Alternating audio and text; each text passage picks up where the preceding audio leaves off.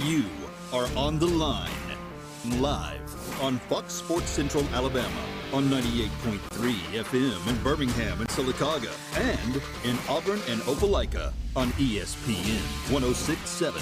Listen online at foxsports983.com or espnau.com.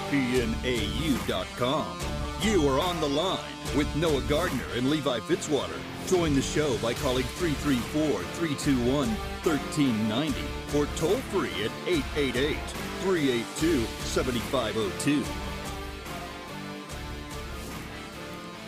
You are on the line with Noah Gardner and Levi Fitzwater on ESPN 106.7 and on Fox Sports Central Alabama.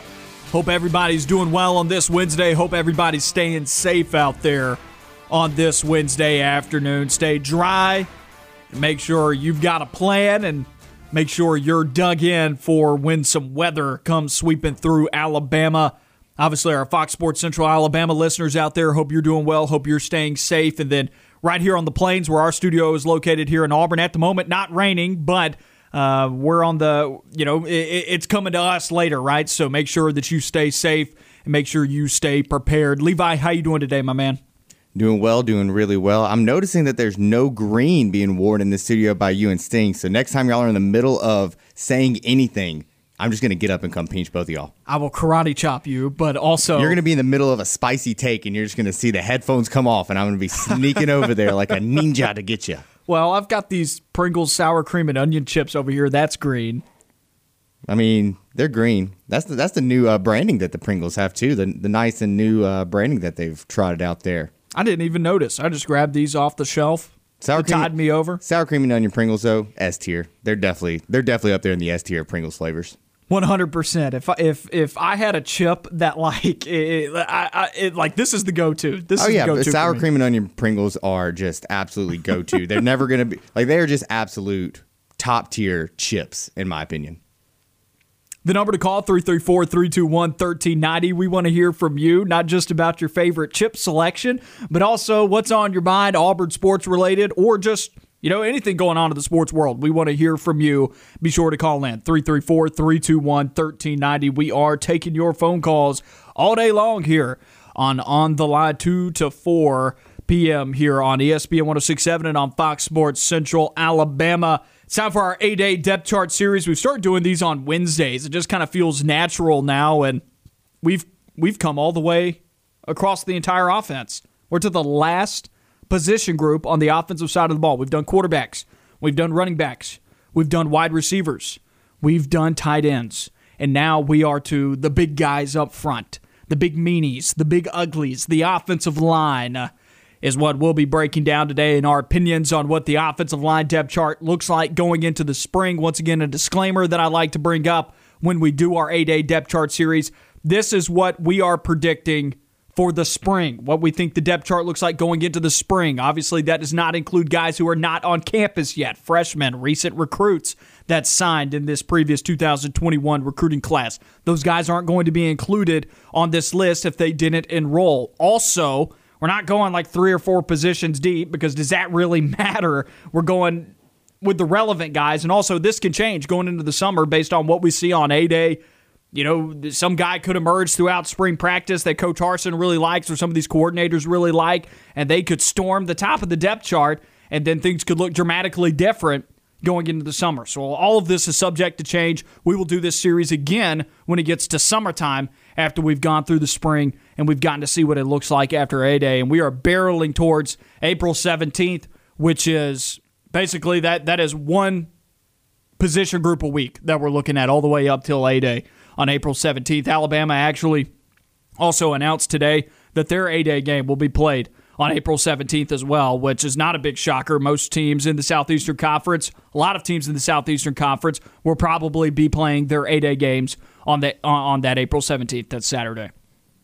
Yeah, I mean, it's inching closer and closer to us. It's getting so close to us, and I want to, highlight this as well. I think a lot of these guys are going to end up rotating in and out. I think what we see in A-Day, at least from the line perspective, It's not a finished product. These position battles are going to continue into the fall. That's obvious. I think this one and receiver are the big two. I think most of the a lot of the other ones you can see a little bit more consistency. Receiver because of injuries. Yeah. Offensive line to a degree because of injuries, because you're also dealing with Brandon Council being out. He was the only offensive lineman listed as out. But then there are previous guys over the last couple of years, or I should say guys over the last couple of years who have been previously injured, like Zaire. And then Troxell's dealt with a lot of injuries. Those guys haven't been able to get on the field at all, really, for Auburn. And they have, what we've heard, they have a lot of potential to be able to move up the depth chart. And so there's some surprise guys that we haven't really seen that might supersede, might surpass a returning starter on the depth chart. I don't think there are too many locked-in positions on this offensive line. We'll get into them. I've got two that are deadlocks. I think we have the same two that are deadlocks. You want to go ahead and talk about those? I think we can go ahead and hit on the same ones, if I'm not mistaken. Well, I want to look at this position by position, actually, and let's take a look at the center position first, and that's what we'll talk about this segment. Well, that's one of them. That is one of them. Nick Brahms, I think, is a lock at center, and it's not about Nick Brahms being a great center or a top half in the league's top half SEC center. It's not about him being an exceptional piece at the center position.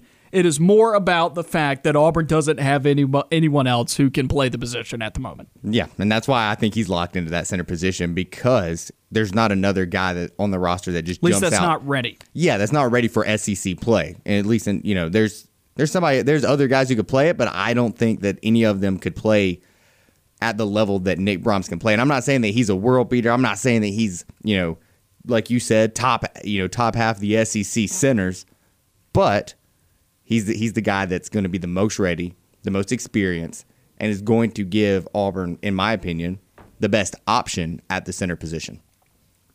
And a big part of that's the experience that he brings to the table. Mm-hmm. He's been playing the center position in a starting role for the past 1.5 seasons. He shared the starting center position 2 years ago with Caleb Kim. And that's where I go back to. The center position has been bad at Auburn for the last 3-4 years. And Auburn hasn't figured it out. I'd say going all the way back to 2018, the center position has been pretty bad for Auburn. Maybe even all the way. I think it was a good position in 2017. Auburn did fine in 2017 at center. 2018 was where the center position took a major step back. It wasn't and good Auburn hasn't recovered at that position. I think a lot of the offensive line's issues have stemmed from having a weak center. That's the most important position on your offensive line aside from left tackle, because we've all seen the blind side and protecting your quarterback's blind side, blah, blah, blah, blah, blah. But look, the center position at the end of the day, he's the one taking your checks. He's the one calling the audibles and switching your protections. He's the one who is making sure the communication is solid in the interior across to the outside. He's making sure that everything is firing on all cylinders with the offensive line. He should be the leader on your offensive line. He's the most vocal guy. He is the general of that O-line. And if you don't have a solid center, the offensive line will crumble from the inside out. And I think we've seen that over the last couple of years. Could you say he's a field general on the field? That's fair. You said that. You said that a couple of days ago. But no, he's the leader of it, like how we talk about the linebackers, the leader of the defense, the quarterback, typically the leader of the offense, the center. That's the guy who leads the offensive line. If you're going, even more. And in a zone blocking scheme, it's really important for inside zone because that center is oftentimes the guy who disengages and goes to take out the linebacker. And if your center's not doing that effectively, if your center's not going and taking out the linebacker on the play, then you've got some issues because that linebacker is going to fill a gap, and what could have been a 6-7 yard run ends up only being a 2 or 3 yard run because the linebacker fills the gap. And Auburn's been struggling with that the last couple of years. So this is not turning into I hate the center position. This is not becoming a I hate Auburn center segment, I don't want that to be the case. But I think Nick Brahms has the potential to be a good center in this league, mainly because he's finally getting to be an upperclassman. And it's like, you've been playing long enough, you might as well, your development might as well take off by now because of the loads of experience that you've already gathered at that starting position. But it definitely has been underwhelming, and it's a key position for Auburn because it's the glue that's holding both sides of the line together.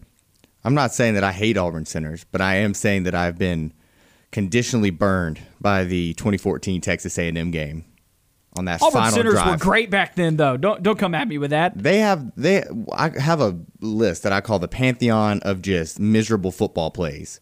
And that snap. Sure, but Dismukes is still one of the best centers to have played at Auburn in recent memory. Well, he should have done that then. If he was one of the best ones, he wouldn't have done that.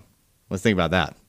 Fair, and that should live in the quote pantheon of terrible plays. We're gonna get to that. We're gonna get to that list here in the summer. The pantheon of terrible college plays. You just wait for that one. And that may have been there, but you still cannot deny that Reese Dismukes is one of the best centers to have played at Auburn. I mean, I can't deny it. I can't deny that. And so that play should not have happened. You are right, but I'm not going to go so far as to say that the guy made a mistake in a football game.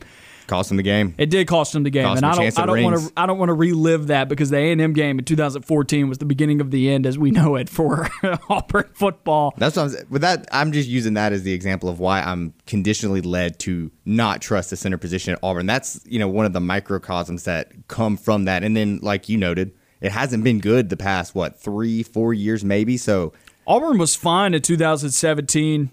2016, 2017, I liked it at that point. 2015 obviously was a lean year for every position on the football team, but I felt like in 16 and 17, the offensive line got better each year, and I felt like it was a good offensive line for the most part due to versatility. I mean, you had some studs that are playing at the next level right now, like Braden Smith playing for the Colts. I mean, you had some big time dudes on those lines.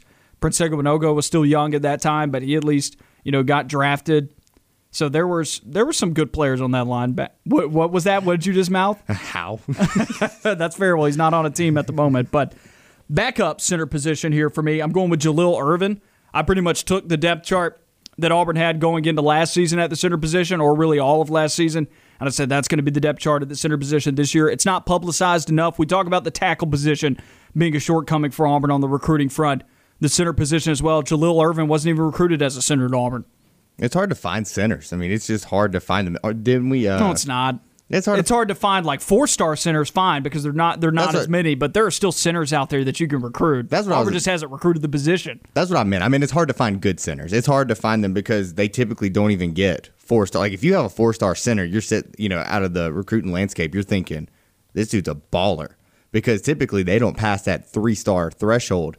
But yeah, I'll go with Jalil Irvin as well, just because. It's not his natural position. He still needs some experience to grow into it. He'll probably end up being the starter at center in a year or two when Nick Brahms is out of the program, but he's not ready yet. Nick Brahms, with all of that experience, definitely gives him a substantial leg up on any type of competition. And so that's why when we entered this segment, we said the center position, I feel like it's locked down going into the spring. It's probably the least contested position on the entire offensive line right now. Oh, I 100% agree with that. I don't think it's even close that that's the least contested position unless we are seeing just... Whereas there are major whole-scale position battles taking place both at guard and at tackle. Yeah, I mean, I think you can look at some of the other line positions and think not as safe. But the center position, that's a lock for me, simply for the fact that there's not another guy challenging Nick Brahms. And that's not a knock on Nick Brahms. It's just there's not a guy who naturally plays center who you feel comfortable putting out there. At least with Nick Brahms, you know what you're getting. You know you're getting some sort of veteran leadership. You know you're getting experience. And he could probably improve, off of what he did last year as well. I don't think Jalil Irvin's going to push him that hard. I could be wrong on that. I mean, Jalil Irvin could come in and just absolutely crush it. Playing out of his position just does not seem very likely that something like that would happen. Number to call in, 334-321-1390. We want to hear from you. Keep up with all of the content the show is putting out on RadioAlabamaSports.net and on the Radio Alabama Sports Facebook page. Follow it on Twitter as well at Radio AL Sports. Between collegiate and high school sports content, we've got you covered. Once again, that's RadioAlabamaSports.net. Coming up later on in the show, we'll have Zach Blackerby of Locked On Auburn joining us. He'll give us his thoughts on the offensive line. On the other side of this break, we'll talk about what Auburn baseball did yesterday, who stepped up at the plate, who stepped up on the mound. We've got more coming up On the Line. You are on the line with Noah Gardner and Levi Fitzwater. We'll be right back.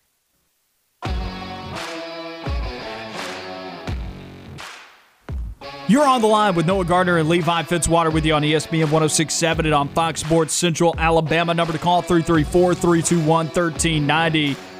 Whatever's on your mind, we want to hear from you. What are your thoughts on Auburn's offensive line going into next football season? Do you think anybody's going to emerge throughout spring that may get on the offensive line that that wasn't a starter last year? We want to hear from you. Once again, phone number to call, 334-321-1390. We'll continue that 8A depth chart series later on in the show. In our next segment, we'll have Zach Blackerby of Locked On Auburn joining us. We'll take a listen to that conversation that I had pre-recorded with him earlier today. We talk about the offensive line for a lot of it. He's got some very interesting thoughts that later on in the show, I'll probably jump out on that limb with him when I talk about this depth chart. He brings some interesting information that I would say I have not heard from a lot of people. I like his takes here because they are, I wouldn't say they're coming out of left field, but I'd say they are different. And when you're talking about the O-line, I think it's pretty easy to say that there are probably going to be some deferring takes when you talk about who's going to emerge. And he likes some of the JUCO guys. So we'll get some interesting takes from Zach about the offensive line on the other side of this break when we get to it in about 10 minutes. I mean, that's good. That's some hot takes. I'm ready to hear some of that. I haven't got to listen to it yet myself, so I'm going to listen to that along with everybody else and hear what Zach has to say about the line as well. Auburn baseball taking down Lipscomb yesterday in Nashville 9-7. Auburn advancing to 11-5. Lipscomb falling to 5-6. This is a big win for Auburn. It did not come easy. Auburn had 4 home runs in the victory. That's a big reason why the press release that Auburn baseball sent out was long ball leads Auburn to 9-7 win at Lipscomb. Auburn had to come away with some big hits at the plate to elevate them to that 9-7 victory. A lot of it felt like it was a pass the baton kind of game, especially on the mound when you see 5 different pitchers get on the bump for Auburn throughout this ball game and try. And after Glavine, which Glavine gave up most of the ransom for Lipscomb, 7 runs. He gave up 4 of those 7. After that moment, it was 4 guys who were passing the baton on to try and stop the bleeding and try and help Auburn hang on. But Auburn ends up winning 9-7. Auburn fell behind early, 4-1. After the second inning, the Tigers bounced back with a quick and swift 4-run frame in the top of the third. So 5 runs across those first 3 innings lifted them to a 5-4 lead after the first third of the ball game. And then another 4-run frame in the 5th inning was where Auburn's scoring stopped. They had all 9 runs after the 5th inning, which goes back to what I was just saying. Across those last 4 innings of the ball game, Auburn's pitching staff had to carry them through. So pleasantly impressed, pleasantly surprised to see Auburn in a midweek game be able to hold on to something like this. It was a pretty windy day up there in Nashville. If you sent one out into the outfield, it had some carry. That was a big part of how Kason Howell got his first career home run at Auburn. That ball got some lift on it. Kason Howell's not a guy you think about when you're talking about home runs in this lineup. And then Lipscomb scoring went 1 in the 5th and 2 in the 6th, and that was it. Auburn shut him out across the final 3 frames, which Richard Fitz played a big part of as well. He had 2 innings pitched, getting back on the mound after dealing with some injuries. So that's good to see him get some work before this weekend.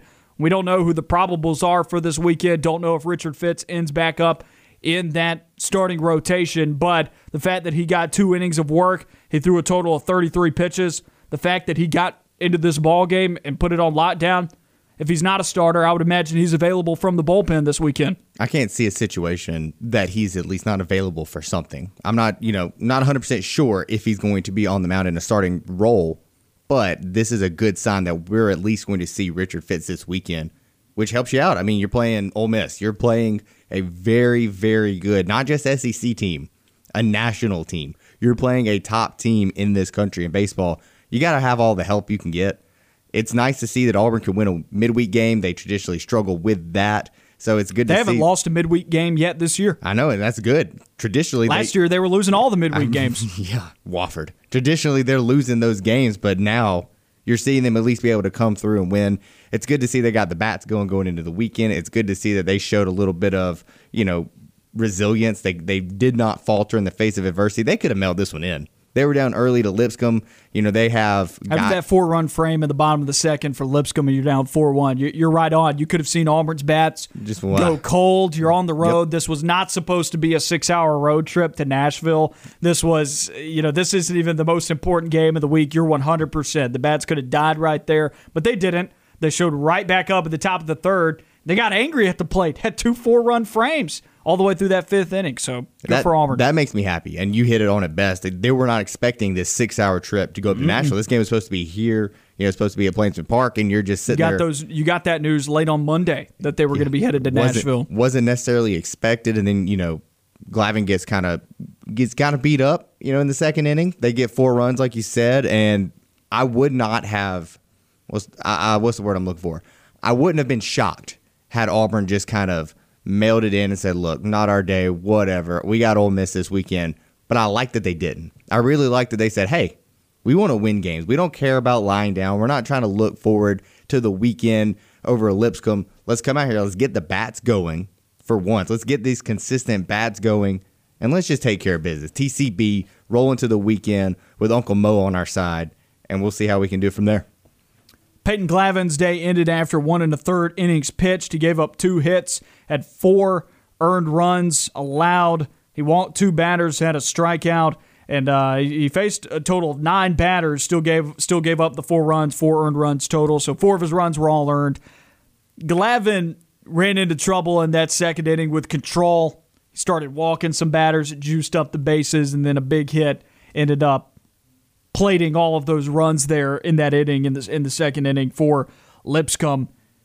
Glavine, I think we learned the guy's not a starter, at least not yet. That was his first career start for the Tigers. In 3 of his 4 appearances this season for Auburn, he had not allowed a run. He only had 1 game that was less than courteous to him because he had a 2 ERA after 3 games where he didn't even give up a run, or at least 3 appearances where he didn't give up a run. So less than courteous, 1 appearance out of his 4, and then this one doesn't go his way either. But I imagine Glavine will still be a solid bullpen piece for Auburn. See, here's the thing. Auburn's going to get back Jack Owen, Richard Fitz, Greenhill's already back. Auburn's going to get back some guys who have gotten nicked up here early in the season. And then Glavine is going to fall deeper into the bullpen. I think it's a good thing for Glavine's numbers this year to still have known going into this ballgame that he hadn't given up a run 3 of his first 4 appearances of this season. I know this one didn't go his way. I'm not worried about it too much because I think this is one of your bottom-end rotation guys that you're going to throw out of the bullpen, and I think he's been just fine all year long. So I'm not reading into the fact that he struggled out there against Lipscomb. It doesn't have to be good in this situation. He's not a starting pitcher yet. He's a good bullpen guy, and like you said, there's about to be a logjam towards the top of this Auburn pitching rotation. As long as injuries can hold up. I think this tells you that Trace Bright's starting on the weekend, though. I agree with that because Trace Bright probably would have been brought out there if he wasn't. Fitz, Owen, and Greenhill were your starting staff on the weekend. Bright pitches in this game probably. I agree with that. Unless they just saw this as an opportunity to see what they have in Peyton Glavine during the midweek. But even then, I think you would trot out Trace Bright, the guy who has shown more upside in that starting pitching role. You'd rather trot him out there than Peyton Glavine, unless you're just like, hey, let's see what this guy can do. We've seen what Trace Bright can do. Let's see what this guy can do. But I think Trace Bright's going to be starting this weekend simply for the fact that we did not see him start this game. Yeah, you wonder what that means. I think Richard Fitz is possibly going to get back into the rotation. I say possibly. I don't have any inside information on it. I'm just saying he went 2 innings. He had 33 pitches thrown in this ball game. He went 2 innings, struck out 3, did not give up a hit, did not give up a run. He just had 2 walks. You'd love to see him not walk 2 batters across those 2 innings, but whatever. Not gonna get down on the guy or anything like that. He didn't give up a hit and he didn't give up a run. So solid outing out there for Richard Fitz. I don't know if he's ready to go back to the starting rotation, but and maybe you don't want to move Mason Barnett off the weekend with how he's been throwing right now. Maybe you're comfortable still with Mason Barnett on Saturday and Trace Bright on Sunday. But say Richard Fitz is ready to go again and get back into the weekend. I wouldn't be shocked if Bright's still on Sunday and then Barnett's coming out of the pen. I wouldn't. I think it's more likely that you see Barnett on Sunday, but I agree with that. But I don't know if do you feel comfortable putting Richard Fitz back into the starting rotation? It's not with the way he's thrown this year. No, I think it goes poorly. I do think so. And that's me that's not an injury thing. That's me just looking at how he has performed this year in general. It's not nothing to do with the injury. It's just he has been underwhelming and underperforming for what Auburn expected out of him at the starting as a starting pitcher. I feel and Ole Miss has some bats. Maybe you feel They're more comfortable. They're one of the best hitting comfortable. teams in this conference. The dude's got stuff. The dude can pitch. It's just he hasn't done very well doing that as a starter. Maybe you just, relegate him to a relief role. Maybe that's where he's best suited for in this Auburn rotation. I think he's got a really solid 1-2 punch with his first 2 pitches. I think that works really well for him. The problem is, as a starting pitcher and you're having to go through the lineup twice, you got to have something else. You got to have more than that. You've got to have 3 really good pitches. You'd love to have 4. The best guys are able to go into an arsenal of 4 really good pitches, and that can help last you. That was what was special about Mize. That was what was special about Burns. That was what was special about Thompson. Those guys had a deep tool bag of pitches that they could go to in different situations. I think it's hard right now for Richard Fitz to get past the lineup the second go round. He can get through it the first 3 innings or the first 2 innings, after he's faced the lineup one time. He can get through that. It's the second go round where I think we're seeing him struggle at the moment.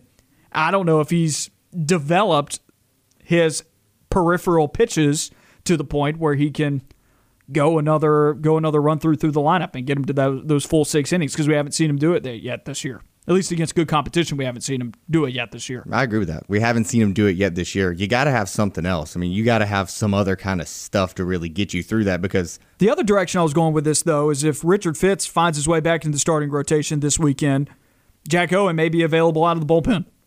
That's true. That would be that'd be a good thing to see. Which is a good thing for him, because he needs to get some work before he gets put back on the bump as a starter. I didn't think about that. That would be I feel like that'd be a great way. But I don't even know if he's ready to go this weekend. That's just us, hypothesizing that, if he is that ready. A word? Hypothesizing is a word, yeah. English. I don't know if I've ever used that word before. I thought I had you on the word list. Hypothesizing. Hypothesizing is a word. A guy that I'm ashamed that I haven't brought up yet, Smith Station product Carson Swilling, had a really good day. 3.2 innings pitched, only gave up an earned run. He gave up 3 hits. He was the one who stifled the bleeding. We'll be back with more of On the Line on the other side of this break. Stay with us.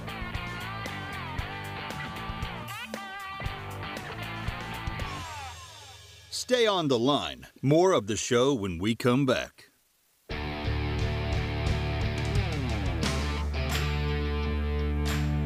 Back on the Line, Noah Gardner and Zach Blackerby with you on ESPN 106.7 and on Fox Sports Central Alabama. Zach Blackerby of the Locked On Auburn podcast with us here on this wonderful Wednesday afternoon. Dreary weather, but it is brightening up here in the studio. Zach, how you doing today, my man? It's always a pleasure. I can't believe it. I am on the line with Noah Gardner. Y'all joke with me all the time because I always say something along the lines of, you're on the line, and y'all say, do you ever just wake up and realize you're on the line with Noah Gardner? I've been kind of in a trance all day, and then you turn those microphones on. We got back from the commercial break, and I'm like, bang. Oh my gosh, I'm on the line. I am, in fact, on the line with Noah Gardner. So, dude, we got a ton of stuff to talk about. That's right. Spring practice got started on Monday. We've dived into Brian Harsin's press conference in different ways over the last 2 days. Yesterday, we took highlights of it, clipped them up, and then kind of translated the coach speak, told everybody our reactions to certain highlights throughout the press conference. Monday, we were at 1,000 feet above looking at it. I want to look at it 1,000 feet above here with you. What was a major theme that you took away from Brian Harsin's press conference on Monday when we opened up spring practice? Every time that guy talks, he has the ability, and you kind of wonder if this will fade away once the newness wears off, but you get the feeling like people are hanging on to every single word that this guy says.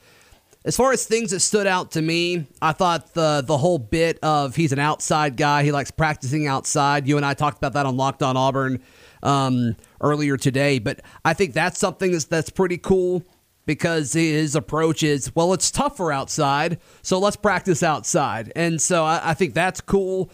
And then just flat out saying, didn't call it a depth chart, but he called it a pecking order in regards to the quarterback position. Bo Nix, then Grant Loy at number 2. You and I had conversations about that backup quarterback role, what exactly it looks like going into spring. So those were some of the things that stood out to me. And you talk about dissecting the coach speak.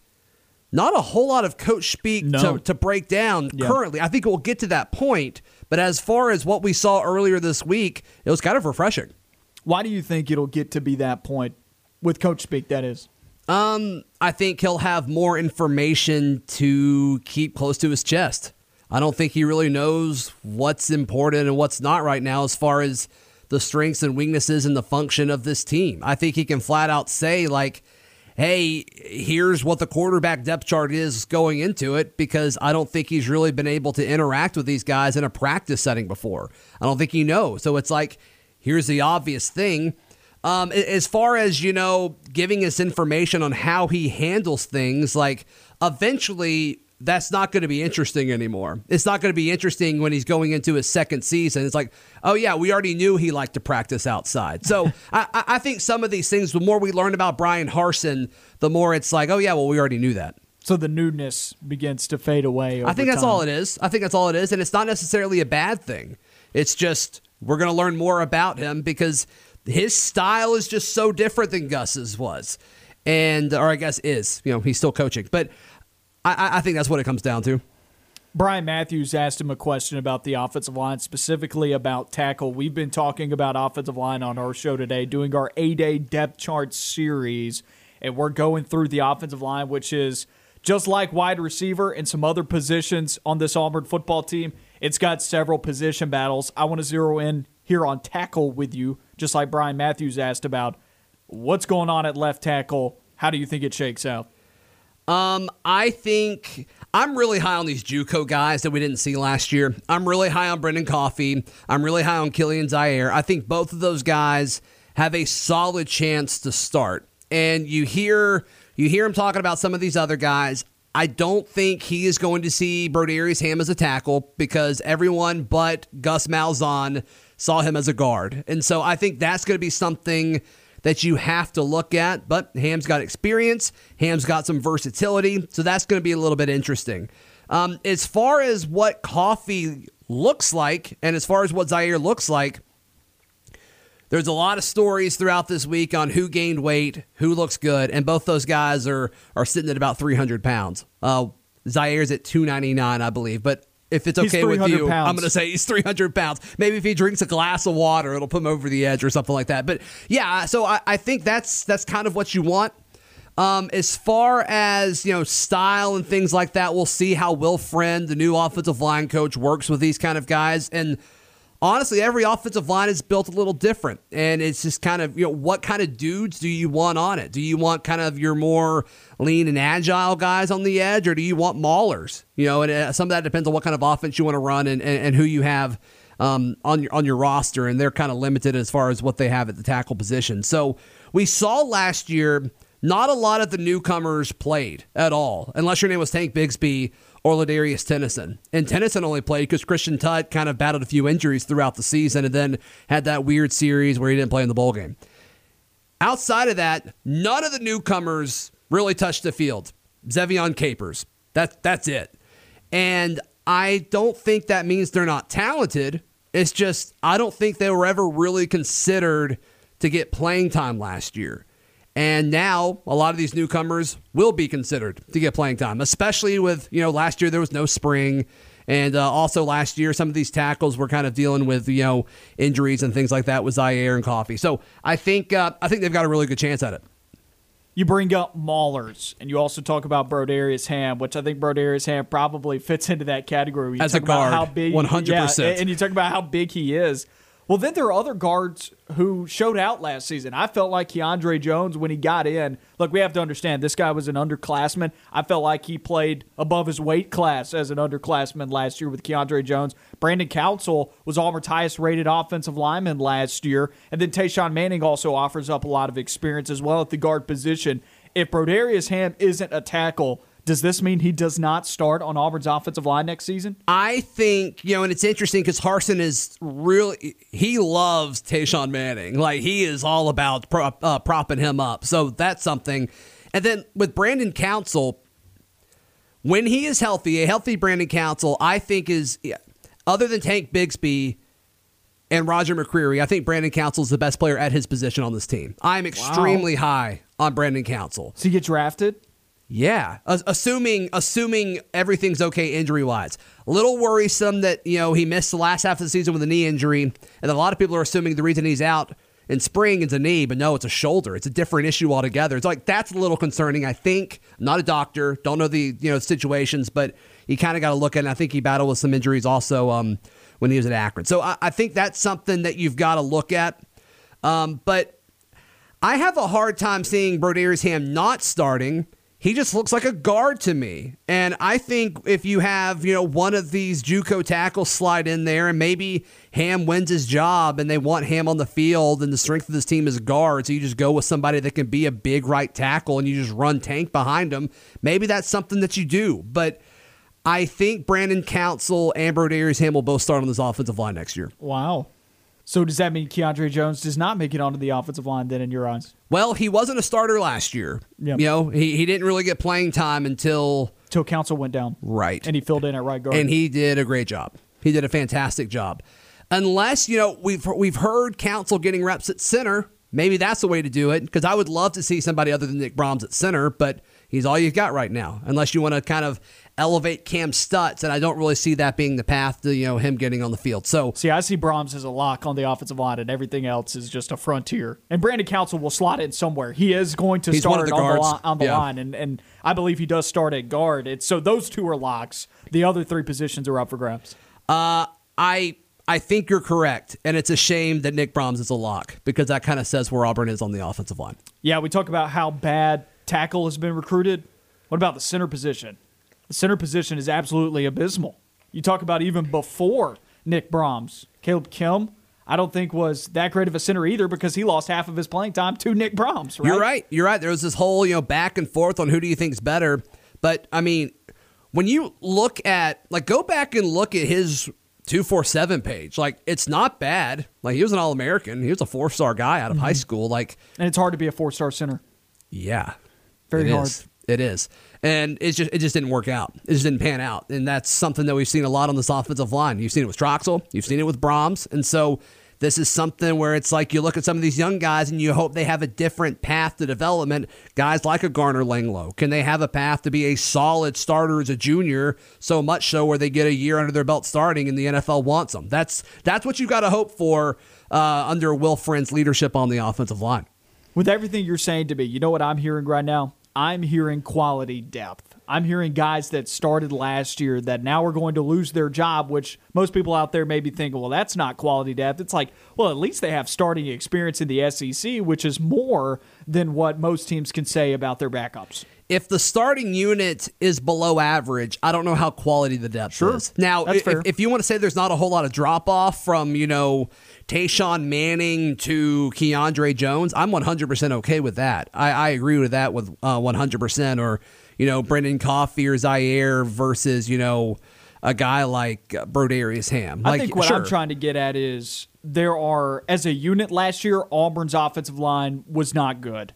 But with a shakeup to this unit, and it takes a huge step forward this year, say one guy goes down with an injury, and maybe Tayshawn Manning's the guy that they have to insert in. While Tayshawn Manning didn't look good last year on a unit that was also bad, maybe Tayshawn Manning, the individual, with 4 other offensive linemen around him that are performing well, maybe that elevates his game, and he's better than the average backup that comes in because of his experience. I wonder, because I don't think the issue is athleticism to some extent.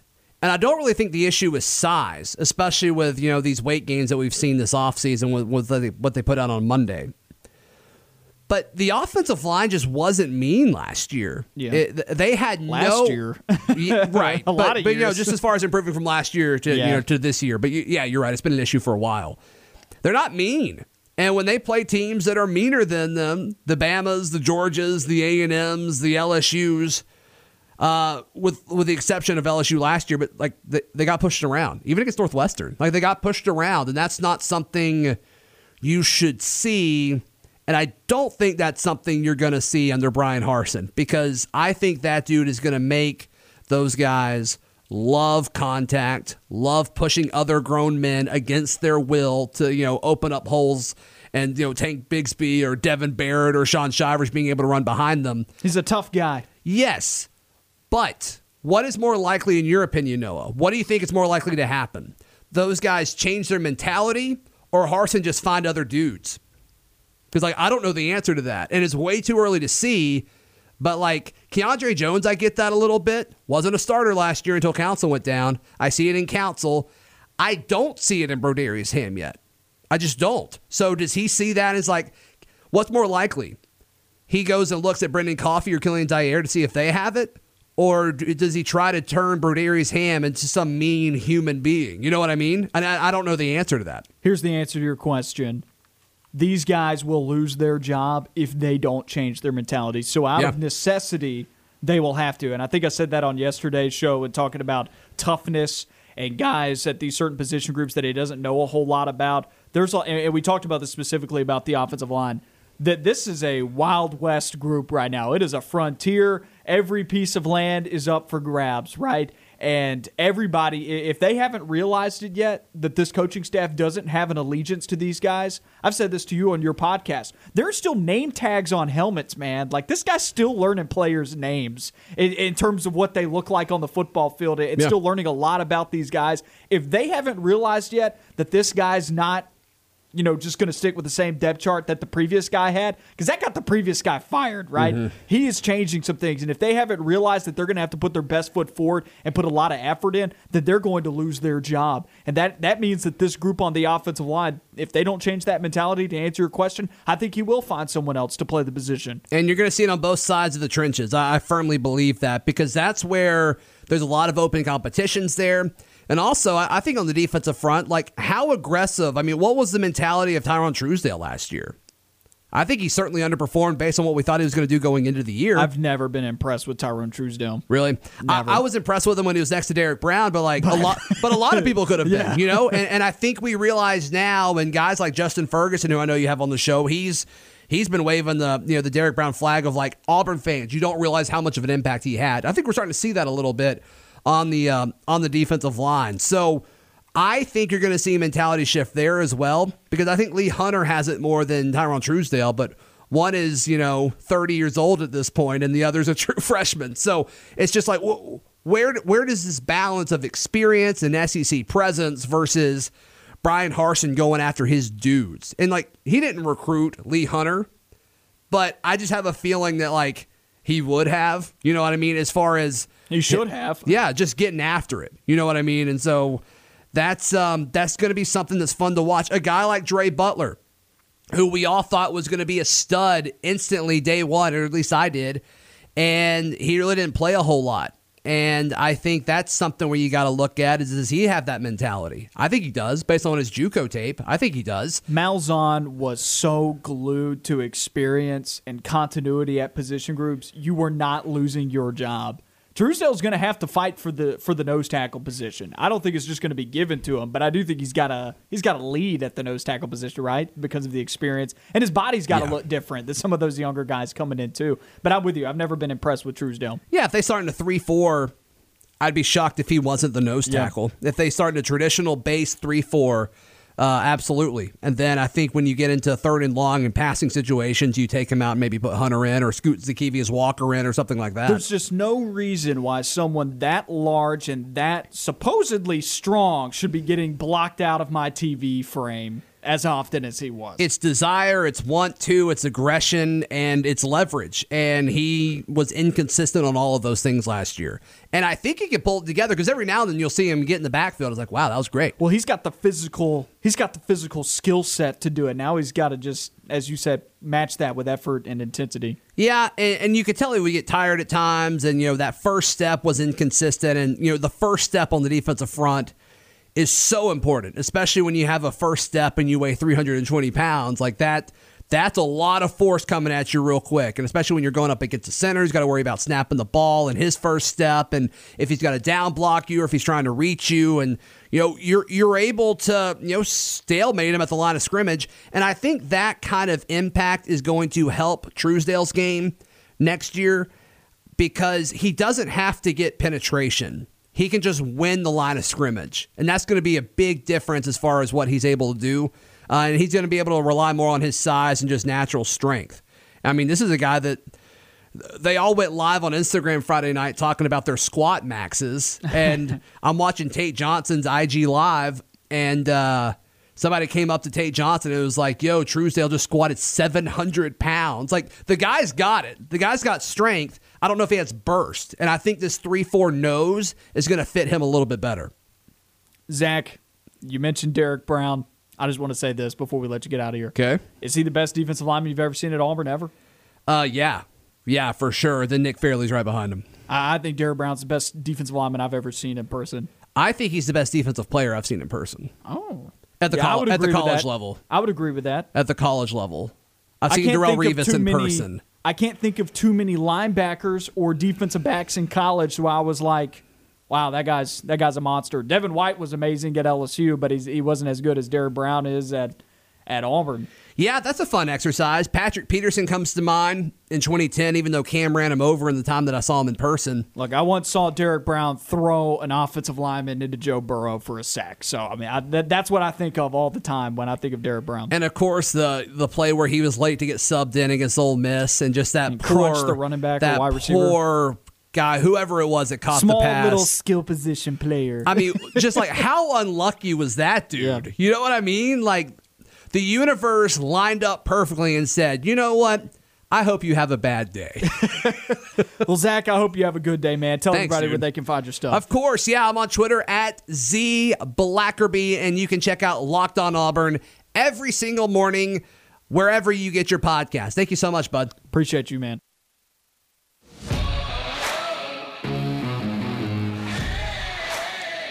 Wrapping up hour number 1 of On the Line. Noah Gardner and Levi Fitzwater with you on ESPN 106.7 and on Fox Sports Central Alabama. Big thank you there to Zach Blackerby of the Locked on Auburn podcast for joining us in that previous segment. If you missed that segment, be sure to go and check out the podcast wherever you go and find your podcast. We literally only have like a minute here before the end of hour number 1. That was a great and long conversation with Zach. I enjoyed it. About 20 minutes there of just a wealth of information. Thanks, what was the big Zach. takeaway? That's right. What was the big takeaway that you had from that convo with Zach? I like how high he is on like some of the JUCO guys that are coming in from the line position. I like that a lot because I feel like a lot of people aren't really. I don't feel like it's being talked about They've enough. been buried in the depth chart due to injury.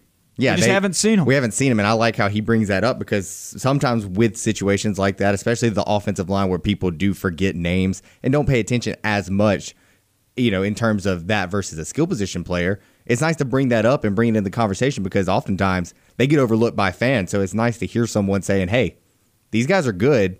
Don't forget about them just because they've been, buried under the depth chart. I think Auburn folks and this Auburn football team as well are going to discover that they actually have more quality depth than they originally thought about the offensive line. Position battles tend to breed that, especially when starters lose their job. You may be thinking, well, if they weren't good enough to start, are they really quality depth? Well, they have more experience than most people's backups do in the SEC, and maybe just one player being inserted in there will help the offensive line. Like, not all of them, obviously, but as a unit, if you've got 4 other guys that are really good surrounding you, maybe that makes you better too. So that's it for hour number 1 of On the Line. We will be bringing it back with hour number 2 on the other side of this break. Stay with us. We'll be back in just a moment. You are On the Line, live on Fox Sports Central Alabama on 98.3 FM in Birmingham and Sylacauga, and in Auburn and Opelika on ESPN 106.7. Listen online at foxsports983.com or espnau.com. You are On the Line with Noah Gardner and Levi Fitzwater. Join the show by calling 334-321-1390 or toll free at 888-382-7502. Hour number 2 of On the Line. Noah Gardner and Levi Fitzwater with you on ESPN 106.7 and on Fox Sports Central Alabama. Follow Fox Sports Central Alabama on Facebook to keep up with the latest going on in sports. On the Line, The Drive with Bill Cameron, analysis, news, and more, all on Fox Sports Central Alabama, on foxsports983.com, and on Facebook. That's foxsports983.com. Noah Gardner, Levi Fitzwater with you in the studio for an hour number 2. Hour number 1 just blew by, my man. It went quick. It blew by like the wind that's whipping outside on this dreary day. I'm just hoping everybody Doesn't stays look like it's windy right now. Oh, it was windy this morning when I left my house. I have this window that's like not fully attached all the way, and when it gets real windy, it just has like this knocking sound all morning long. You might need to kind of get on the interior of your home. I heard that. I'm trying to get out of that home. I'm trying to get closer to Auburn. I'm tired of this 30-minute drive to come hang out with you every day. I appreciate it, though. Love coming to hang out with you every day, but Yeah. I'm tired of the drive for it. I want to be closer. Well, it doesn't look like things have gotten too bad right now here in Auburn. It's actually been pretty. It's supposed to be later on, so pretty tame today here in Auburn. But for all those folks listening on Fox Sports Central Alabama, stay well, stay safe, stay dry. Hope you're doing well up there in the northern part of the state, in the central part of this state. It's north of us, so I should say the central part of this state. But Noah Gardner, Levi Fitzwater here with you. We want to hear from you, 334-321-1390. That's the number to call. We're going to continue on with our 8-day depth chart series talking about the offensive line here for the Auburn Tigers. We've only broke down the center position thus far. It's one of our locks on the offensive line. Now we're getting to another position group that features a lock. Obviously, now outside the center position, there are two positions now that we have to say for starters.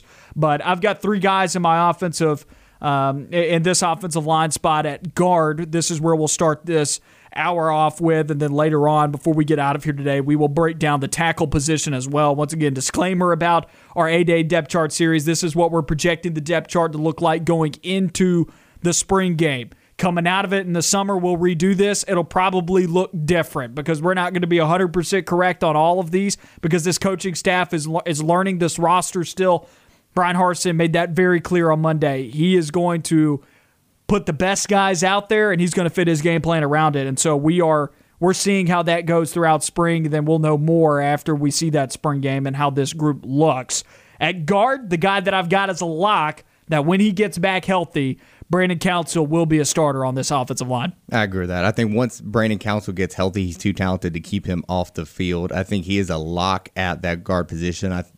He's got to get healthy. And we hope that, or at least I'm hoping that this doesn't set him back too far with everybody else because it's kind of open season with getting guys in. I do still think he's a lock, but I don't want anything, maybe like a hiccup in recovery or anything like that puts him or too somebody far behind. Else just like takes off and takes his position.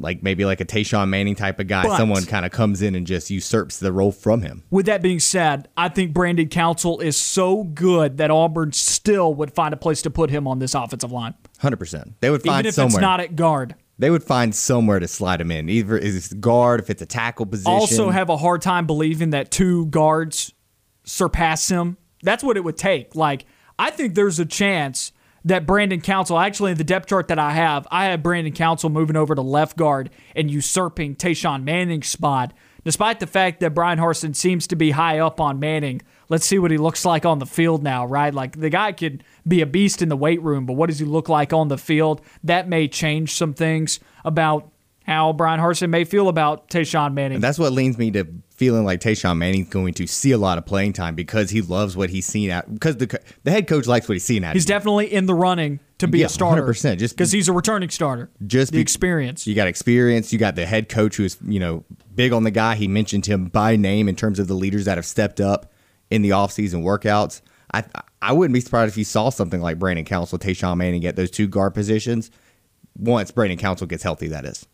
But Brandon Council will start on this offensive line. I believe that firmly. He is the highest-rated offensive lineman returning. He was the best offensive lineman by far, and then he gets hurt, and a guy by the name of Keandre Jones steps in at right guard, and he plays fantastically. I do think that we see Brandon Council switch sides on the line from right guard to left guard because I think that's going to make way for the next guy on my depth chart, which is Keandre Jones. I really liked what I saw from Keandre Jones at the tail end of last season in replacing Brandon Council when he went down with injury.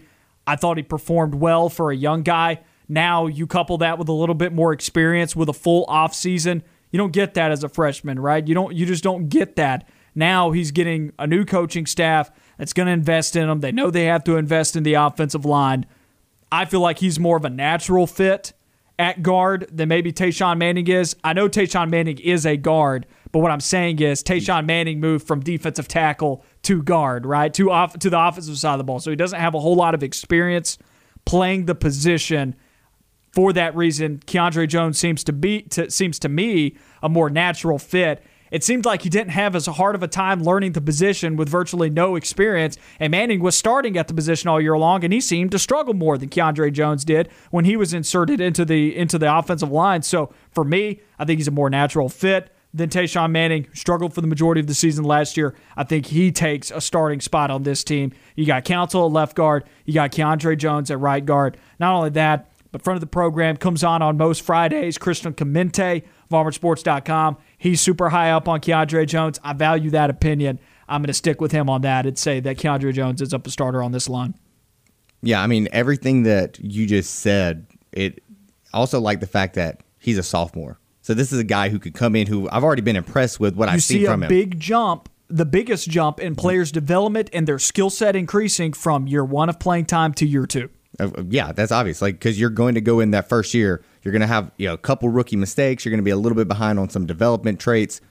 This is where we can see what he's got, and he showed everybody last year that he can play this position when he came in and got to play after Brandon Council got injured. I like what I see out of the guy. I like what and I really like the youth that this guy brings, because if you can develop this guy at this stage of his career, you could have a guy for this year plus next year and maybe even another year if he sticks around for a senior season. I like this guy. I think he could end up being a starter. Local kid, from LaGrange. So I think he played at Callaway, if I'm not mistaken, right? Or was it? I think you're off on that one. He plays. I'll check. He's from the area, if I'm not mistaken. I know he's from like that LaGrange area. I just couldn't remember if it was Troop or Callaway. But it's from Hogansville, Georgia. Hogansville. Oh, that's right outside of LaGrange. Yeah, Hogansville's right outside of LaGrange. He did play at Callaway. Okay, My yeah. bad. I don't know how did I miss that? I knew he was close to that LaGrange area. Hogansville's right out there. 341 on his 24/7 sports profile. Oof, that's a monster. That's shouting mauler at guard too, right? Yeah, I mean he looks like he's a mauler at guard, and I want to go back to the point that you made. He looked like he developed faster and more efficiently than Tayshawn Manning did after transitioning from the defensive line that we talk about. Tayshawn Manning, it seemed that Keandre Jones kind of had a leg up on him, at least in terms of his development. 4-star in the 2019 class, number 8 guard in that 2019 class. In comparison, talking about natural fit at offensive line, Tayshawn Manning was a low 3-star defensive tackle. Moved to that side of the ball. Malzahn had a tendency to get guys out of their natural position fits and stick them somewhere where they don't belong. Keandre Jones belongs at this position. I feel like now he finally steps into that role after getting some playing time for the first time in his Auburn career. This is going to be a big move for him. So where do you feel that Tayshawn Manning fits into this? Do you think he's going to be a backup guard? I think he's the first guard off the bench, right? Like, I think he's the first guy that if you have somebody go down with injury, he's the guy that you feel most comfortable with sticking in at that position, unless someone way down the line that we're just not considering right now just has a monster spring or something like that. But my reasoning for that is Tayshawn Manning was one of the guys that I was talking about at the end of hour number 1 when I was saying that I think Auburn may have some quality depth that people aren't giving it credit for at the offensive line position. This is still the unit that I'm least confident in. Aside from defensive line, those are the two that I'm least confident in going into the football season. But I think you may discover that there's actually some quality depth here because, and look, Tayshawn Manning may have not have been good last year, but was Tayshawn Manning not good because the entire unit wasn't good, or was he not good because he legit wasn't good, right? Part of it was because the entire unit wasn't that good. Alec Jackson wasn't that good to his left, and Nick Brahms wasn't that good to his right? Like, when both guys on both sides of you aren't very good, that probably makes you worse too. So if this team can find chemistry on the offensive line from left to right, from center both ways, right? If they can find a good unit and piece it together, then maybe if a guy goes down with an injury and you have to insert one player in, he has helped because the two guys that are standing on both sides of him, those guys are performing still at a high level, right? So I think that can help these one-off, maybe you just need to be inserted into the ball game because somebody's dealing with an injury. I think that helps them get better. And Tayshawn Manning possesses experience from a full season of starting that most backups in this league do not possess.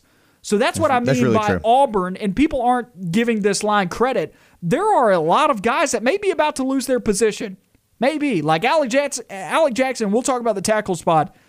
He may be about to lose his starting position, but I'll tell you, his experience on the bench, that's valuable to me. That's really valuable. And just because they underperformed as starters in the SEC doesn't mean that they can't be valuable as backups in the SEC. Sometimes you just need a breather. I mean, sometimes these guys just need to take a play off. They're gassed. Maybe they got nicked up on the play, not like a serious injury, but they just need to glove. I'm not calling these guys beast. I'm just saying that they're a nice piece to have coming off the bench with their experience. Especially if some guys just need a blow. They just need to go on side and get a hit of water before they go back in. And you can trust a guy like Tayshawn Manning to come in for a play or two easily because he started the SEC schedule. I mean, you know that he can come in and play football.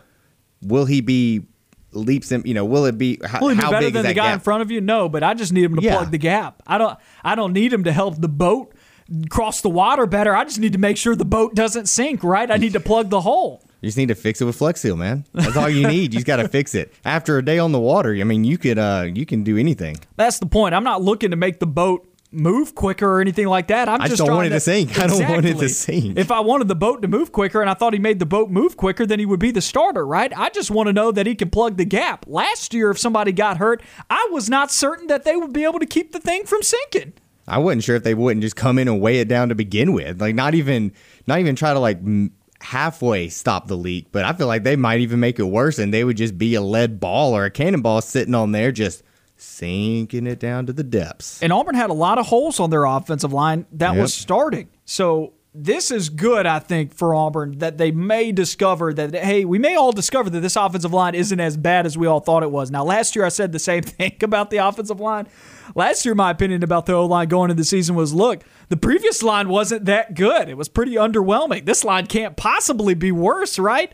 Yeah, I jinxed it. Yeah, it was worse. It was worse. It was worse. You sometimes just need to appreciate what you have, man. And there was a good pass blocking line 2 years ago, but this one, not so good. Not at all. So what's the injury outlook on Brandon Council? What we tell everybody? Carson said on Monday that he would expect to get him back at full strength in the summer.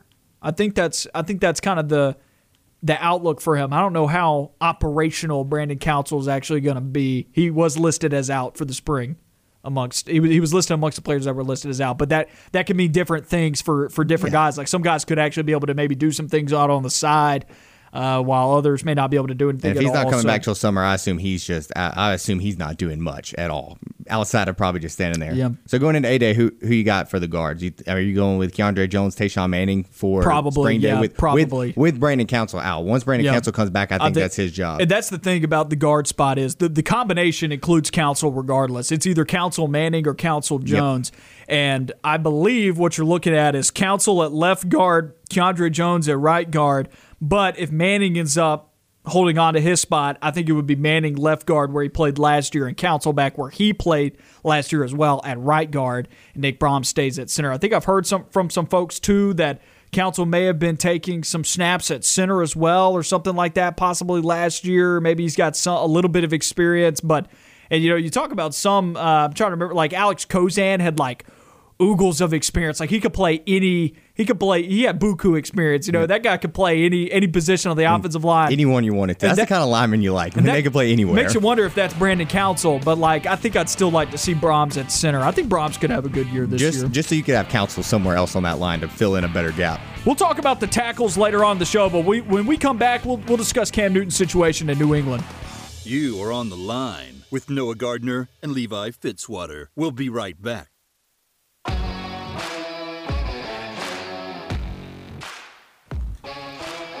Back on the line, Noah Gardner and Levi Fitzwater with you on ESPN 106.7 and on Fox Sports Central Alabama. Follow ESPN 106.7 on Facebook and Twitter to keep up with the latest going on at the station. Between the Max Roundtable, On the Line, The Drive with Bill Cameron, 7 hours of local sports talk radio. That's 11 to 6 on your radio dial on ESPN 106.7. Find the website on ESPNAU.com to be able to listen online. I teased this coming in to this segment here. Some NFL talk here, a former Auburn football player that everybody loves, Cam Newton, finally getting some help in New England. You hear last week that he's getting re-signed by the Patriots. You're like, all right, let's see what they do in free agency. It's good to see he's coming back because talk about a mixed situation, right? Like some news outlets are saying expect him to be back. Some are saying expect him not to be. You just didn't know what to believe in the Cam Newton saga in New England. And guess what? Cam Newton on the way back to New England, and then they get him some help too. The Patriots throwing out dollar bills everywhere. I'm a little less high on some of these signings. I like the tight ends they brought in, Jonnu Smith and Hunter Henry. They're great pieces for this. The receivers, Aguilar, Kendrick Bourne, they're not really going to, excite a lot of people. At least they don't excite me that much. I'm starting to think. Why not? I just don't they're not, because Patriots fans love this. Who's a one? Who's a one out of those guys? Yep. That's the issue I have with bringing guys in. But you've got now 2 number 1 tight ends. You do have 2 number 1 tight ends, and they're going to go through what you used to see with Tom Brady with the 2 tight ends, where you're kind of going through your offense is going to go through their tight ends. And if I'm being honest, I don't think Cam Newton's going to be there next year. I think the reason they re-signed him, just after looking at the way they did things, was Cam still has this.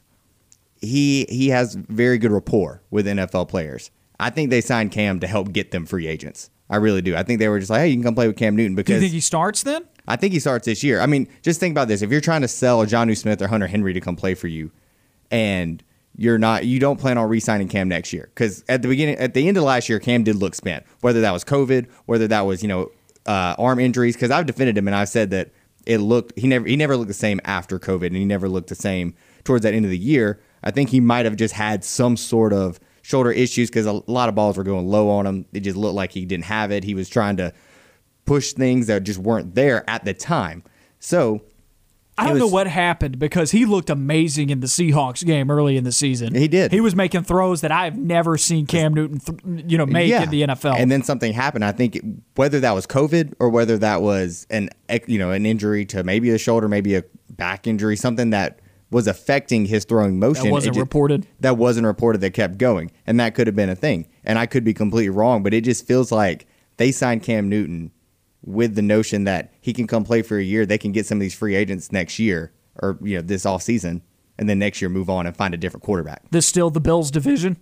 Oh, 100%. 100% this is the Bills' division. They added Emmanuel Sanders, a very good piece. There are links for them to trade for Zach Ertz of the Philadelphia Eagles. Are the Patriots back in the playoffs? They weren't that far this year when you look at the standings. They did not get eliminated, as bad as they were at times this year or this previous season. They didn't get eliminated until pretty late in the playoff hunt. They came back a little bit towards the end of the year. Let me just look up something real quick. So they are going to be, I know that they're playing, the way the NFL schedules work, they don't have the full schedule out yet, but they have the teams. The teams. You're going to play their locations. Yeah, you're going to play one team. You're going to play one other division. You're going to play one division from the NFC, one division from the AFC, and then two guys that finish the same record or the same place in their division as you did from somewhere else. And looking at that, they're going to play the NFC South, which you could you might could count they could win a game against the Panthers. They could win a game against the Falcons. Honestly, they could win a game against. Though, because Cam's revenge game. Yeah, that Panthers game, I think that he'll probably win that one, the revenge game. They're also playing the AFC South, if I'm not mistaken. So that one's, now the AFC South traditionally pretty bad. You're expecting to beat the Texans. They can handle the Tennessee Titans because Bill Belichick does really well against his former assistants with Mike Vrabel down there. They're playing your Browns this year as well. I mean, I'm not looking forward to that. I never look forward to playing the Patriots in anything. Looking at the schedule, it's not far-fetched to say that this is a playoff team, or they could at least make the playoffs. Just looking at the schedule alone, I think they could sneak their way into the playoffs. I don't think they can win that division. I think that's the Bills' division right now, especially with the talent they've added in. But I can't. But do they surpass the Dolphins? I think they could. I mean, I think they could surpass the Dolphins. But I mean, they really don't even have to, because now you can make. I mean, you can make the playoffs without surpassing the Dolphins. Just depending on how bad the AFC in totality is. If they could make it into, they could probably make it into that second or third wild card slot. Likelihood, though, of 3 AFC East teams making the playoff? I've seen it before. I mean, That's reserved for my division and my division alone. Yeah, I mean, I've seen it. You're talking AFC North, that is. You're talking to me from the NFC. I mean, the NFC South was consistently putting 2 and 3 teams in there almost regularly up until even this year they had 2 teams in there. So that's just how it is. I think talent-wise, this should probably be a playoff team. Will they get there? I don't know. It doesn't seem too far-fetched. I'm still not sold that they're a playoff team. Now, they've added just as much money on the defensive side of the ball as they have on the offensive side of the ball, which certainly helps. I think that's what's going to keep them in there. I just like their schedule looks a bit favorable. That's what kind of they catch some breaks. Yeah, they catch a couple breaks in the schedule, and that's what happens when you don't make the playoffs or win your division. You get a little bit of an easier schedule. Those 2 games that, say for instance, the Saints, we're playing the Green Bay Packers and Seattle Seahawks this year, instead of playing someone like in the second or third round or the second or third position in their conference, like the defending Super Bowl Tampa Bay Bucks are going to do.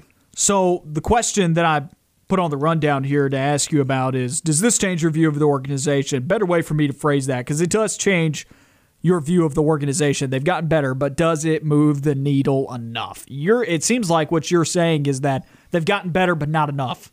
Yeah, I mean, I think they've gotten better, just not near enough to make to so wow is that me. Cam? To wow me. I mean, kind of. I think so, but you just don't trust the quarterback position. So then let me take this to the draft then. Who are they taking in the draft? This year, I don't know if they take a guy this year. I think that might be a next year thing. Mac Jones is getting mocked to them in several mock drafts. I wouldn't be surprised if Mac Jones is there. I feel like they're going to go cornerback here more or less. Like, I would like to see a guy like Patrick Surtain, maybe even J.C. Horn, if you're looking at that position. I don't know if you want to go quarterback this draft. If they do, Mac Jones, I think, would be an incredible guy to put into that offense. I was talking about that early last season, man. When it was evident that Mac Jones was becoming a beast, and you're like midway through the college football season, I was like, well, this is going to happen. He's the next Patriots quarterback. He fits what they do. The problem is the Patriots are so unpredictable in the draft. I can't sit there and go, oh, yeah, they're going to take Mac Jones. It fits well because they'll draft a guy from, what was it, St. Reiner in the second round. I can't remember. It was some college that if I've never heard of some college, even at the Division II level, that's fair. I think you share that same sentiment. If I've never heard of the college, it's definitely a shot just way out there. And that's been the problem. Better be good or else you wasted your draft pick. Exactly. That's been the problem with the Patriots. They haven't gotten a lot of value out of drafts and even like mid-round free agents. They haven't really done a good job of they've gotten some guys. Like Stephon Gilmore was a high-impact guy. Other than that, I mean, when was the last big-time free agent they got in there? Let's talk about a team then that has done a good job at that, and that's your team. I feel like the Saints have done pretty well in the draft. Oh, yeah, they've been killing in the draft. 2017 draft. We just got Trey Hendrickson paid by the Bengals. Earlier this week, Drew Brees announcing his retirement. It's been such a packed week with news and the NCAA tournament being around and whatnot. Yep. We haven't really gotten to talk about this. No tears here, Levi, because I know this hurt you pretty deep, but are the Saints a playoff team next year with Jameis Winston at quarterback? Because didn't they sign him? Yes, they signed him. 10 mil? 10 mil, 14 somewhere mil, around there, 12 mil. It was somewhere around in that area. Again, the same sentiment that I share with the Patriots, I share with the Saints. I think the Saints have a better roster in totality. They lost a lot of depth just because they had to make cap casualties a little bit more than they probably would have done had the salary cap not shrank this year because of loss of revenue and stuff like that. But I like their schedule the way it looks. I mean, they could easily go, in my opinion, 4-2. They get to play the Falcons and the Panthers. Yeah, they could go 4-2 in the division. I'm not sold that the Buccaneers are going to be this monster that I think people are perceiving them to be, because you look at it, they were a few plays away from getting beat by Taylor Heineke. They were, Drew Brees' arm not falling off in that game. Yeah, but that was last year. Now he's in year 2. Now he's more comfortable, because I think what we saw a lot of times last year with the Bucs, when they had 2 lean periods where they struggled at 2 different points last year and they were hot at every other location. And you saw when they were hot, like how good the Buccaneers could be. But at the same time, when things weren't working well, you're like, all right, something's just not clicking right now schematically. Something's not clicking right now with the game plan. Because remember, we talked about it at multiple points last year. There were people saying that they weren't using Tom Brady correctly, and that and there became blaming going around. Is it Tom Brady's fault? Is it Bruce Arians' fault? I mean, there were multiple points where people were saying, well, they're just not using Tom Brady correctly, and it's like, well, maybe they're just trying to figure out how all of this just meshes together. Because when you see how many different players came into the Tampa Bay Buccaneers organization that were all of a sudden expected to become key contributors, you're bound to have issues gelling together with chemistry and also learning a new playbook. Tom Brady was still learning that. Man, another offseason, and the guy's back to work. He's off his boat. This is a big deal. I don't think that has as much to do with it as a lot of people think. I don't think it's the whole having to gel thing. I think they just struggle with teams with good defensive linemen or a good defensive line. If you can get pressure on them without having to bring extra guys, that's where Tom Brady has always struggled in his career. And you look at it, the Bears, the Saints, teams that beat them throughout the year that had that good presence. And I can see the Chiefs game where they lost. I don't know what happened in that one. That one was weird. Chiefs didn't have much of a defensive presence. It's just Patrick Mahomes being Patrick Mahomes, which he wasn't in the Super Bowl. But going back to that thing about the Saints being a playoff team, their schedule, it's a little tough, but it's also kind of semi-favorable. I could see them finishing somewhere in the realm of like 8-8, 10-6, just looking at the talent that this team has. I think they're a much more talented team than the Patriots. I think people are sleeping on Jameis Winston as a starter. They love him. He's been under Drew Brees for a year. I think he cuts down the turnovers. You got good receivers to throw to. Dude, if Jameis Winston cuts down the turnovers, he is Drew Brees. I mean, yeah. The dude threw for 5,000 yards in a season at 30 touchdowns. If you take away the turnovers, Jameis Winston becomes, he could take you to a Super Bowl. So easy. We'll take you to the final 30 minutes of On the Line here. Stay with us on ESPN 106.7 and Fox Sports Central Alabama. Stay on the line. More of the show when we come back.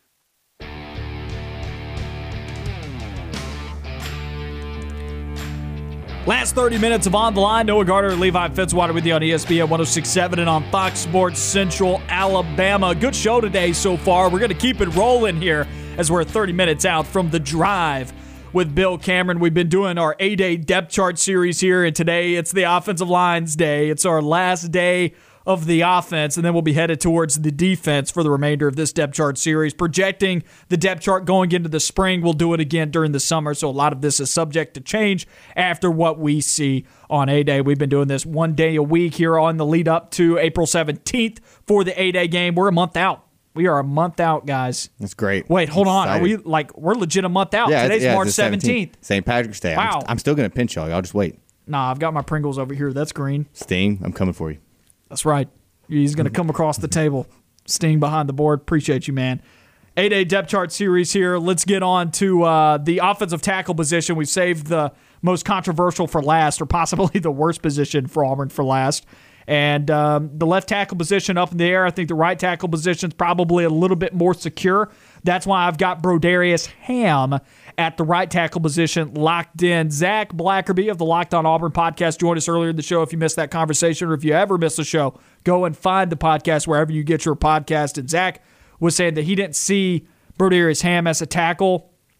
I'm going to jump out on a limb with Zach when I talk about the left tackle position, but I'm going to split it right here. I'm going to say that Ham stays at right tackle. I've liked Brodarius Ham at right tackle, mainly as a run blocker. Maybe that's what I like most out of my right tackle. I don't view the right tackle position.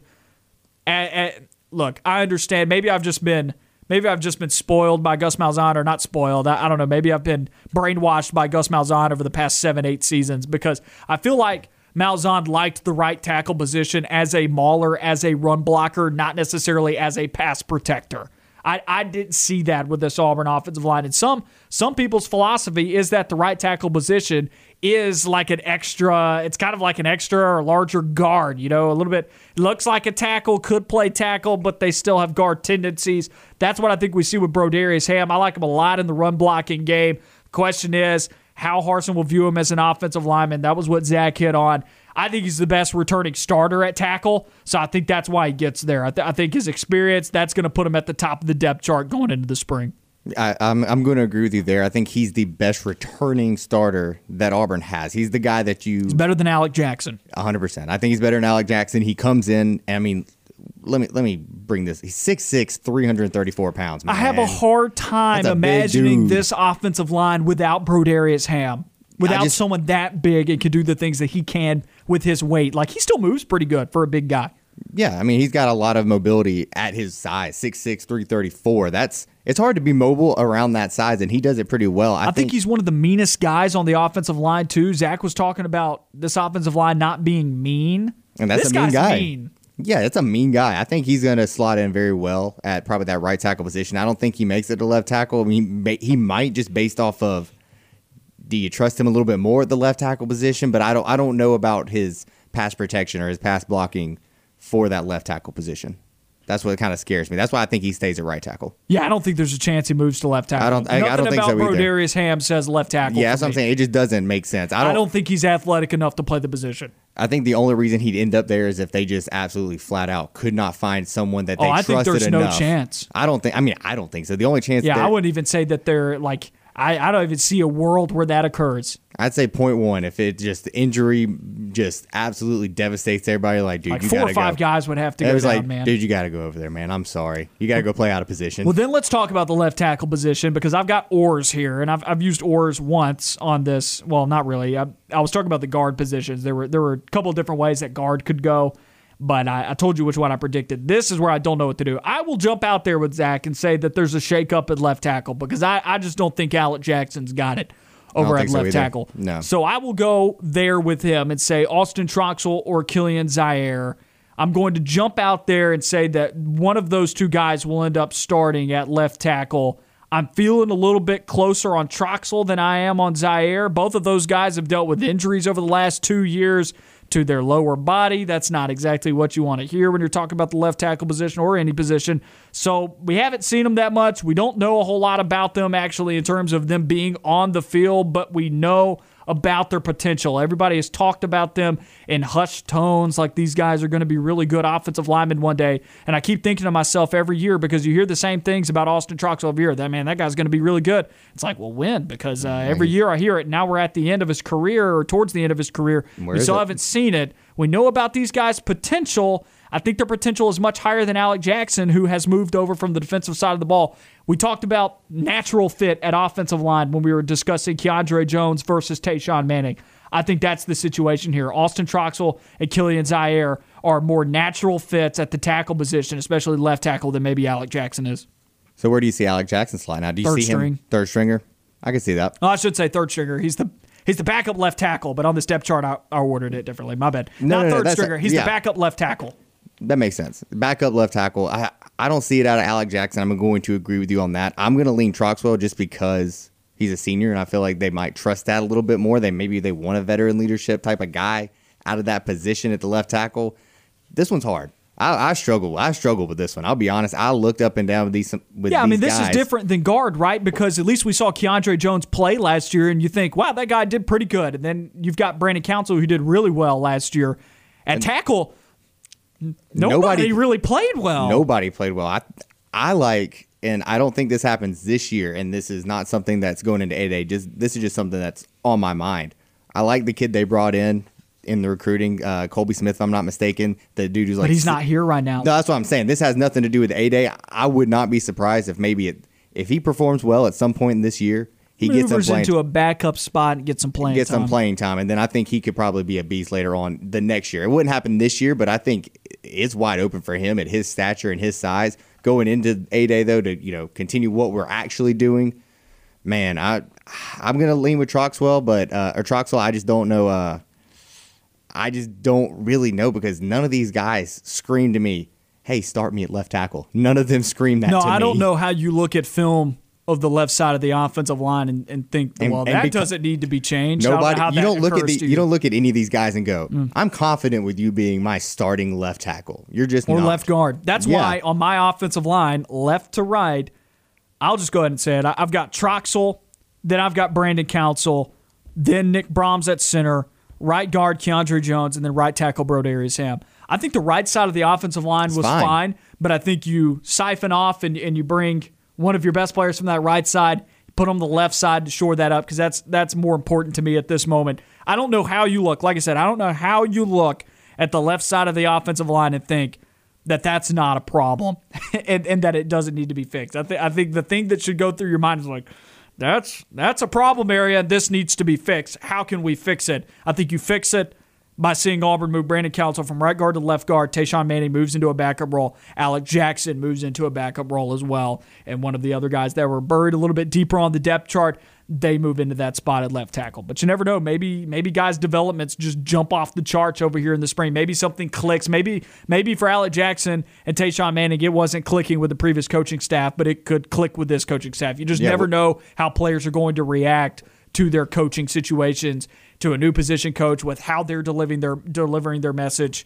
Maybe something occurs to the coaching staff that maybe the previous coaching staff didn't see. I don't know, but that's the way I see the offensive line right now going into spring. But I easily think that we talked about receiver being very difficult to predict. Same as tight end. the offensive line is very difficult to predict as well. I think all you can say is that Brandon Council will be somewhere on your line, and Nick Brahms is going to start at center. I feel very confident that that will occur. But for you, wrapping this discussion up, is this the least confident position group is this like when you're talking about this? Because we a couple of shows ago we did which position group are you most confident in? Yeah. Is this the least confident position group you've got on the entire Auburn football team, or is it the defensive line? Because I think those are the two you've said. Yeah, I say it's one of these two. I'm going to go with this one. I'm going to say the offensive line, just because the defensive line. It's shown more flashes. And they can get bailed out. They can get bailed out by the defensive backs they have in pass protection and pass defense. I can also say names who stepped up at different points last year and showed flashes, like Zykevious Walker showed some things.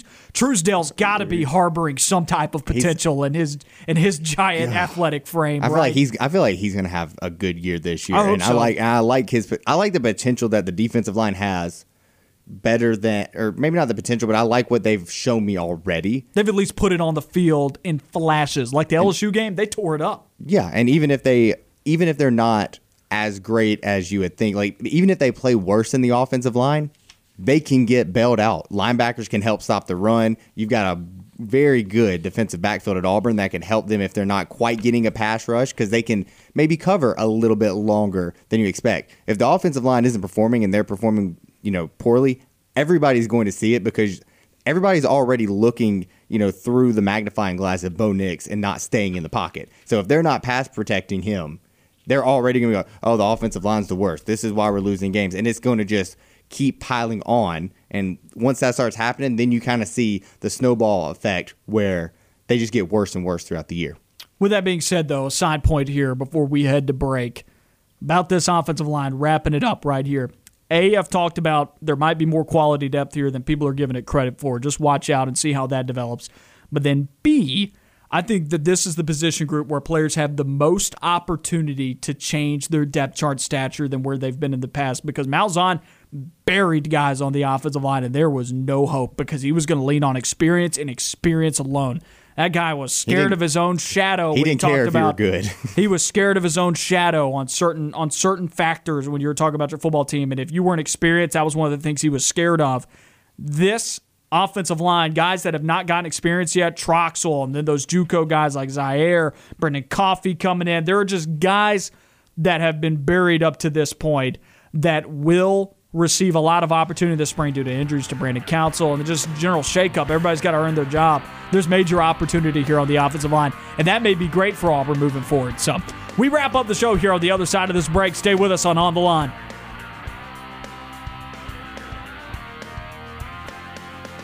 On the Line on Fox Sports Central Alabama on 98.3 FM and ESPN 106.7.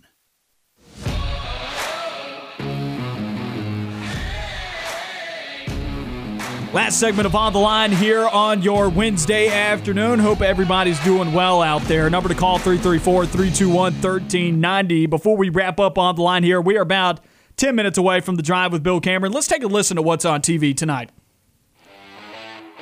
Hey everybody, it's Noah Gardner with What's On Tonight. It's Wednesday, and that means The Masked Singer is on Fox at 7. It's the second group of costume celebrities as Group B takes the stage. Try to figure out these hidden talents of mystery performers. Game of Talents is on Fox at 8. Some movie selections for tonight. The Green Mile is on AMC at 7. Over on Freeform at 7 as well. Go back to where it all started with Shrek just trying to get his swamp back. A pair of comedies on Paramount, Old School at 6, and Forgetting Sarah Marshall at 8. It's not the NCAA tournament, but the NIT does get started tonight on ESPN2 with a pair of 2 and 3 seeds battling it out. Toledo versus Richmond at 6, and then following it at 8, Western Kentucky at St. Mary's. Wednesday night NBA basketball is on ESPN with 2 games. At 6, Eastern Conference foes and the Milwaukee Bucks and the Philadelphia 76ers will face off. At 8:30, send it out west to Dallas with the Clippers taking on the Mavericks. I'm Noah Gardner, and that's what's on TV tonight. About 6 minutes left in the show here. The ESPN 106.7 Basketball Mayhem Contest has 1 million reasons for you to enter. Correctly predict every game of the men's basketball tournament, and you could win $1 million. Register now at ESPNAU.com. If you don't win the million, The closest to perfection wins a 50-inch smart TV from Rick's Audio, Video, and Appliance. Basketball Mayhem is presented by the Orthopedic Clinic, Taziki's Mediterranean Cafe, Brubaker Motors, and ESPN 1067. Hurry, deadline to sign up is this Thursday night. See rules for all our contests at espnau.com. Speaking of the NCAA tournament, that's how we'll round out our show here with some more NCAA tournament conversations. You and I have said all week that we're not picking our bracket yet. You know, most people got their bracket on Sunday and immediately start filling it out, and they've probably filled out 10 or 15 more since then, and they've probably put them in, unless you're one of those people out there that only does one, which is also cool. I respect that game. I was that person for a really long time. I don't know how you can do it. I don't know how you can do it. I'm not that person now. Like, I actually, this is the first year that I'll actually be filling out more than one. And I like it just because, you know what, I was like, you know what, loosen up, man. Let's don't be so tight. Like, just loosen up. Let's go and let's fill out multiple brackets because it's fun to do it, right? And then I'll have one that I care more about than the others. And today I've been, a legitimate one that you actually picked. Didn't that coin I didn't flip a coin. Yeah, stuff like that. That I didn't talk about mascot fights for. But this bracket that I've been working on today, that at least during the show has been when I've been doing it during breaks. This is my upset bracket, and this is a legitimate strategy. I'm going to care about this bracket. I don't know if this is going to be the one that I care about the most, but if you go and look at percentages of upsets happening over time, all right, and I'm on a USA Today article right now that actually has this broken down really nicely. That was written yesterday, actually.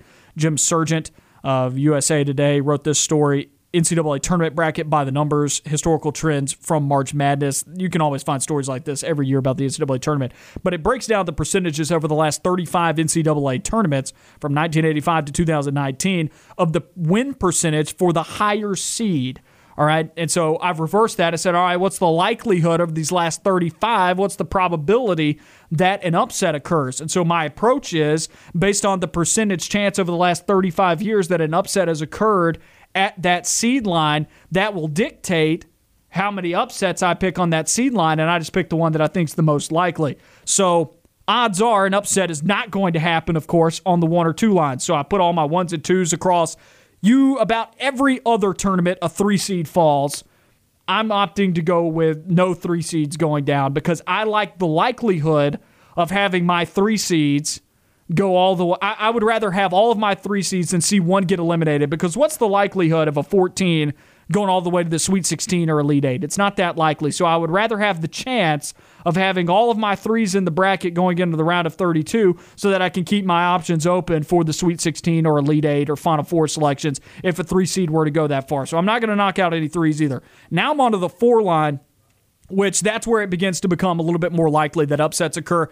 It's about 0.8 4 seeds every year go down in the NCAA tournament. So it's a little bit more than every other year. It was close enough to 1 a year to where I was like, all right, I'll take 1 4 down. And I settled on North Texas knocking off Purdue in the 13-4 matchup. A big part of that is the Conference USA's history in the NCAA tournament. A big credit to that, a big tip of the cap to the UAB Blazers. They've got a nice history in pulling some upsets over the years. So that's a big tip of the cap there. I like how Conference USA teams. Conference USA the Conference USA is a mid-major tier, but it kind of feels like a step above the other mid-majors. I agree with that. It's a little bit better than some of the other mid-majors that are out there. And this Purdue team has built its resume on beating some subpar Big Ten schools too, like Penn State and Nebraska. So I'm going to take North Texas. I'm not going to bore people with some of the stats that I looked into it too. I like this North Texas team. They can pop a 3. Sometimes that's the great equalizer. I'm going to ride with it. I'll pick 2 different ones. How about that? Go for it. With no stats. I won't bore you with stats. Obviously, Florida State's going to get beat by UNC Greensboro. I don't like that one because Greensboro only has 1 good player. How many good players does Florida State have? Name one. One. Exactly. Fair. Fraud. You can't name one. Other than that, I would not be surprised to see Virginia go down. Just because it's Virginia. I was stumped on Virginia for a little bit. They play that when they play the slow style of play, like this slow pace of play. There we go. There's words. Yeah, there you go. There's words. Once you have that in the tournament, you can see that a lot of these teams that play slower, they tend to get upset a lot. That's what kind of scares me with Villanova and Winthrop, outside of the fact that, obviously different seed lines, but Sting also brought up across the break, they're without Gillespie at point guard, so that kind of hurts them as well. Villanova's the team without Gillespie. Yes, that's what I was talking about. Villanova doesn't have them, and that's just another slow team that Villanova's played really slow this year as well. That's what I was saying. They've been playing slow, and you could see them getting upset by a team Winthrop. by a team like Winthrop. But how about this one? I'll give you an easy upset right here. A 9 beats an 8, and then the 9 beats the 1. I can't get there with GT beating Illinois. I like that Illinois team too much. Jose Alvarado is a beast. Veteran guard play across the board. Tenacious defense. It's going to be a fun 9-1 matchup. It will be if it occurs. I like Loyola a lot. They still got to get past Loyola. I like both those two teams. I hate that those two teams have to play each other then have to play Illinois. You know why I'd rather see Loyola Chicago play Illinois? In-state battle, my man. Small school from Chicago taking on Illinois, the school of Illinois out in Champaign. So I hate that these three teams have to play each other because I want to see these three teams go far back. I like what I saw out of Loyola Chicago. I love Georgia Tech. I mean, they won 8 straight to finish off the year. And then you have Illinois, who, in my opinion, hottest team in the country right now outside of Gonzaga. And look, fate would be on your side. 9 seeds have a better win percentage in the 8-9 matchup than the 8 seed does. 9 seeds have won more games than the 8 seed over that time period. So is it really an upset at that point? It's kind of like the 8 seed's the upset. So maybe I should pick. I'm going to split it there when I do get to that point. I'm going to pick 2 8s and 2 9s. But yeah, another one that I like a lot on here. If you're fishing for upsets in your bracket, I like Liberty as the 13 over Oklahoma State at the 4. Mainly because I'm not super attracted to Oklahoma State's brand of defense. It's not that good. This Liberty team is not a stranger to the tournament. They were in it last year, played Mississippi State, or 2 years ago, that is. Played Mississippi State in the 12-5 matchup. A lot of folks liked that upset. I wasn't there on it, but this Liberty team's not half bad. You're not a bad team when you're 23-5. No. Good offensive team. They're a good defensive team, too, but I have a hard time with them because they play in a really bad conference, so I still went with Oklahoma State, but that's it for another edition of On the Line. The Drive with Bill Cameron following us here from 4 to 6. Stay with us. We'll be back with you tomorrow. You know where to find us.